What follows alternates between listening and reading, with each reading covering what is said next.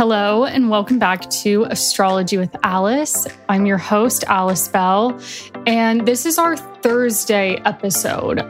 So every other Thursday of the month, we'll be doing a deep dive into a specific astrology topic of interest. And when I was initially deciding, what should I do for this episode? It needs to be good. I need to start this off on the right foot.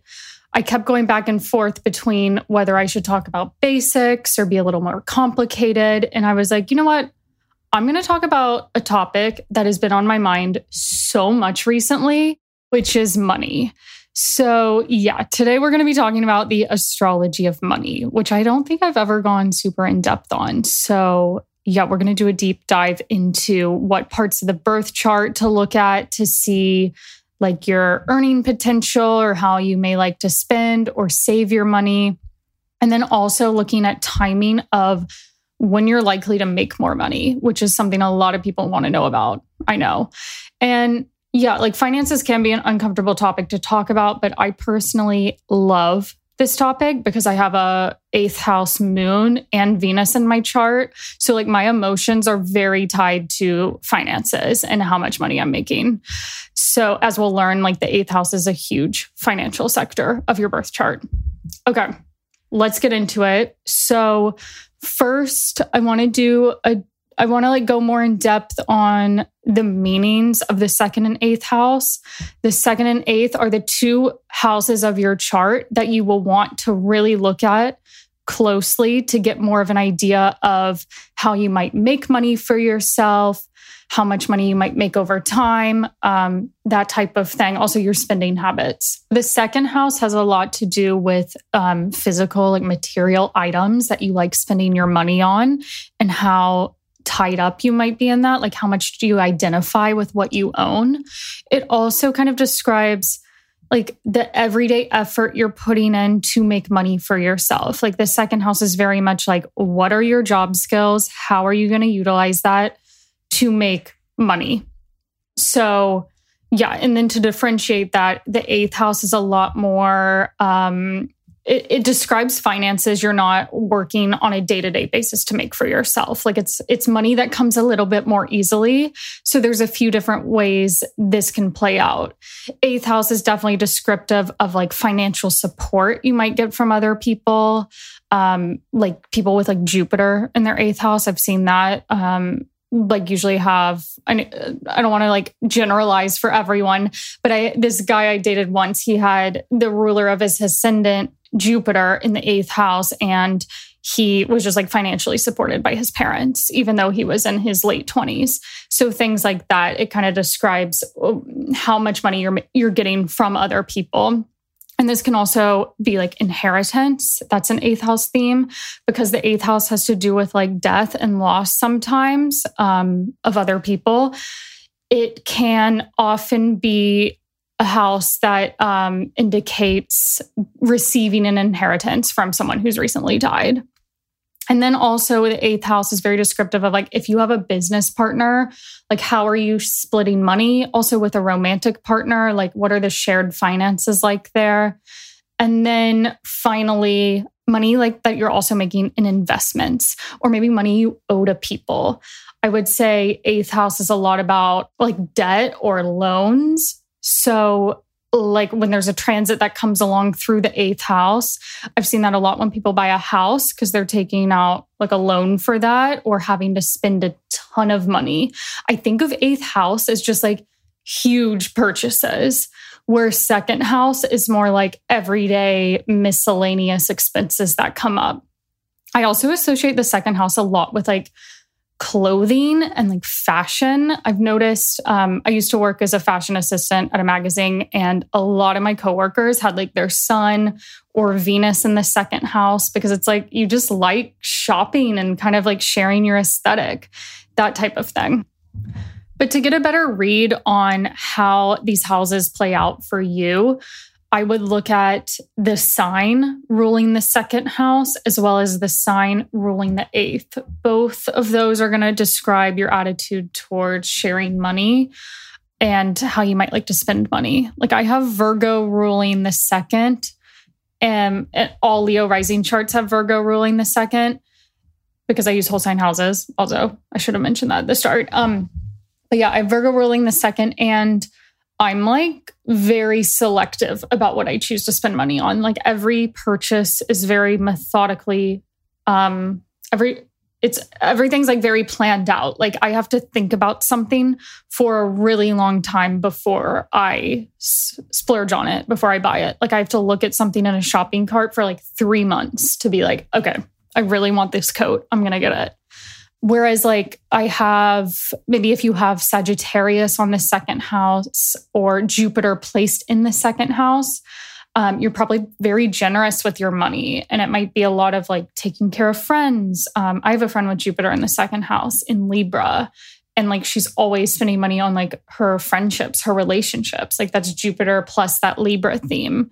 So like we'll go out to dinner and she's like, no, I got it. I'm going to pay for all this. Kind of getting herself into trouble sometimes, a lot of credit card debt.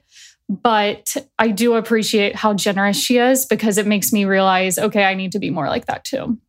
Whereas like maybe also someone with like Capricorn on their second house or like Saturn placed in the second house, going to be a bit more, I don't want to say stingy because it's kind of mean.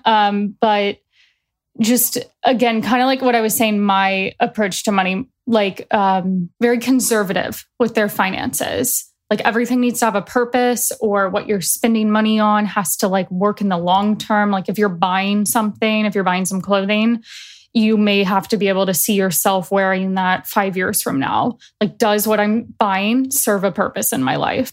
Another big thing I notice is because a lot of people born in like the 90s, in the late 80s, have Uranus and Neptune in the same house of the chart. So if you have a Sagittarius rising and you're born in the 90s or late 80s, you're going to likely have Uranus and Neptune both in Capricorn in your second house.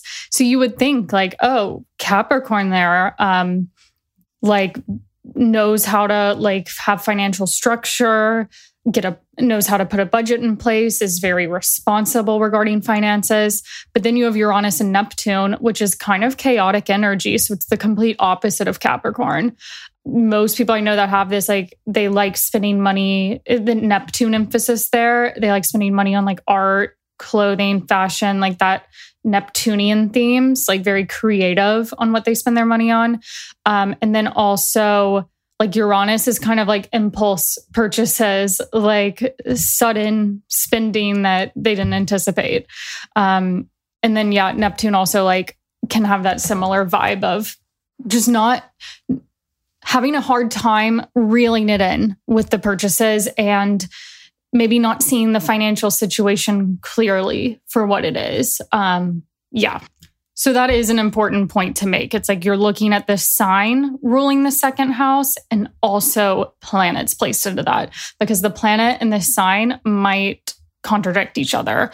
So really leaning into like, okay, what do I feel the most? Which am I feeling, the planet or the sign more? And maybe you need to embrace one or the other a little bit more to have greater balance there. So those examples I mostly gave were second house. Then if we had like eighth house examples, it's more about like your style of how you might share money with other people, or your attitude towards like investing. I know with Pisces on my eighth house, I kind of have like a carefree attitude towards like saving and investing. I kind of need someone else to explain that to me. It's very hard to grasp. It's kind of like a Neptune vibe, like very fantasy world about future finances. So I need people to help me out there. And then if you had like, let's say you had like Mars ruling your eighth house, or sorry, Aries ruling your eighth house, or Mars placed in your eighth house, you might be more independent with your finances. And like, maybe you don't want to have shared bank accounts with someone. It's like, I want my money to be separate from yours. Whereas like Venus or Jupiter, kind of like that example I gave earlier, would be having greater success merging finances with other people or getting benefits from other people. Like you may just notice people are always stepping in to help you out financially, even if you didn't plan for that to happen. One last thing I want to mention with interpreting financial attitude in your birth chart is you will also want to look at where the ruling planet is of the sign that rules the second and eighth houses. So let's say you have a Taurus or a Libra ruled second or eighth house. Locating where Venus is in your chart, if it's not in those houses, is going to be very key. When you're locating the ruler of these houses, it just sheds greater insight into, okay, I could make money off this topic. Like I have the ruler of the eighth house, Jupiter in the third house. And all of my income right now is coming from writing, which is a very third house topic. So that is very important to keep in mind. Like having the ruler of the second or eighth house in the sixth house, for instance, that would be great for maybe making money off of like having a type of service career, like where you're giving back to other people somehow or incorporating wellness or nutrition into what you do for your job. Okay, on to the part of this podcast that everyone's been waiting for anxiously, which is the timing of making more money. So for this, it's very key to look at transits to the second house and the eighth house, and I'm going to describe how those show up a bit differently. So again, let's start with the second house. So it really depends on what type of planet is transiting through that house. Like there's always the more basic ones, like if you get the sun moving through your second house at the same time of year, every single year. And like for more minor, like maybe you get, for more minor pay raises or something a bit smaller that happens financially, you'll want to pay attention to, yes, that sun transit. And especially when there's a new moon or a full moon that takes place in the second house. Like that could be a time where you're just getting paid for recent work that you've done. Or maybe if you're self-employed, you might get a bump of like, oh, I'm suddenly getting like a few more clients. Or maybe you launch a project that you've been working on and it brings in like good money for yourself. Or like you could be, another thing about second house transits is you could do like side stuff, like selling your clothes online and making money off that. Or also with second house, like sun transits, it's often like a month of spending a lot of money. Like your expenses are just going to be higher that month. So plan accordingly. Just know that that season, your bank account might take a hit. Or on a more positive note, you might find that you're inspired to save more or keep track of your budget. So that could be another way it plays out. I always say Mars going through the second house and Mars going through the eighth. Actually, Mars and Jupiter, add those two. Either one of those are such expensive transits. Like Mars going through the second is a lot of like impulsive spending, kind of just like, I gotta buy this now. We're going for it. And then Mars also going through the eighth is, like it triggers this eighth house theme of like needing to put down a bigger deposit on something or purchase some type of investment buy. So like Mars in the eighth, I have that the last like 2 times I've moved. I think I've had Mars transiting through the eighth because it's like you have to put up all this money to pay for movers and a deposit on your apartment, things like that. And then also Jupiter going through the second, that can also like up your expenditures. But going back to just the second house and Jupiter there. Actually, no, I want to go back to Mars in the second house because in addition to impulsive spending, it can also be that you're very motivated to put out work projects and start making more money for yourself. So there is that. And then Jupiter in the second house, the transits of Jupiter, Saturn, and then the north and south nodes are the most important to watch to see bigger lasting changes take place with your financial situation, because those are just longer transits that take place over the course of like 1 year to 3 years, and they can really change things up financially for you. So when Jupiter moves into the second house, there's often like a lot of growth with work. Like I see this when people get a raise at their job or start taking on freelance work or get more clients if they're working for themselves. Like there's a noticeable increase in the salary and how much money they're making. And maybe they are more inspired to go off and start their own business. Like second house is very self-starting work. So major transits like Jupiter, Saturn, or the north nodes, like the eclipses indicated by the nodal transits, that is so common when people quit their job to start their own company or go freelance. It's like they're taking their finances into their own hands. Like you want to have greater control over your money when those transits come about. Saturn through the second, I'm also going to throw in Saturn in the eighth because it's a little similar, but Saturn through the second and the eighth, at first that can feel very stressful, kind of like feeling restricted financially, or this feeling of like, oh shit, I need to save more. Like I need to get my finances in order. It's kind of like a wake up call if that hasn't been an area you've been super focused on leading up to that point. And that Saturn through the second or the eighth is a 3-year long period where you are getting better financial structures in place for yourself. It feels super stressful at first, but by the end of that transit, you just have a way better knowledge and a grasp on how you're making money, how you want to structure your business, what is making you the most money, how can you set up those different forms of income. I currently have Saturn moving through the eighth, and a huge thing I've noticed is like having to pay other people, like outsourcing things. So eighth house has that distinct quality of like bringing on other people, paying them, having to share your finances more. Also, with these bigger transits through the eighth house, like Jupiter, Saturn, the nodes, it's very common to get married under these transits or move in with a partner because you're suddenly having to be more conscious of like how you're splitting your finances. Or often when you're getting married, you're opening some sort of joint bank account or like getting on someone else's healthcare. So there's more that theme of like shared resources. I know I mentioned getting a like raise or a promotion with Jupiter going through the second. But if we're looking at like Jupiter going through the eighth as well, that I see when people get like a big bonus at the end of the year, because a bonus is a little bit more unexpected. I don't have a lot of experience getting a bonus. That wasn't something I got when I was working 9 to 5. But it's kind of like the bonus is not a result of like your day-to-day efforts. It's like this thing you're getting all at once, like as like oh, here you go. You did a good job this year. And then what's interesting about the north and south nodes transiting the eighth and the second is that, I mean, the north and south nodes are always opposite to one another. So when you have the north node transiting through the eighth house, you're automatically going to have the south node transiting through the second house and vice versa. If you have north node in second, south node will be in the eighth.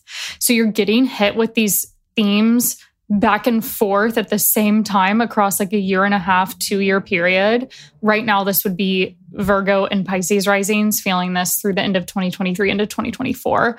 But basically, it's like this total change of how you're saving and investing your money, but then also thinking about how you want to make money every day at your job, or what are like the little things that are worth spending money on.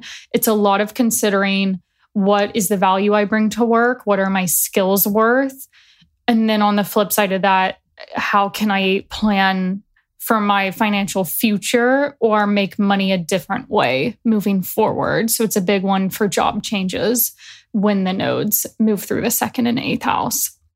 I feel like that covers it. I mean, you can also look to these same transits like Jupiter, Saturn, and the nodes to the second or eighth house rulers. I just feel like those are a little bit shorter. I really do feel like these things are more noticeable when it's actually like transits through the second and eighth house. But if you do want some deeper insight, look to transits to the ruler. And then if you're timing like exact timing of like when that big purchase will come up or when that raise is more likely to come in out of that whole 1 to 3 year transit that Jupiter, Saturn, or the nodes are going through that particular house of your chart, you can add in the new moon, the full moon, or the Mars transit into that. And it's like, when does the sun or a new moon or a full moon occur there? Or when does Mars get to the second or eighth house and meet up with that longer transit of like Jupiter or Saturn, for instance? That will be like the month or few week long period that it triggers those financial themes a lot more. So that Jupiter, Saturn, North Node transit might be lying a bit dormant until something else comes along and meets up with it. Okay, so I think that's all for this episode. Thank you again for listening. I will see you guys next week for the Monday weekly forecast.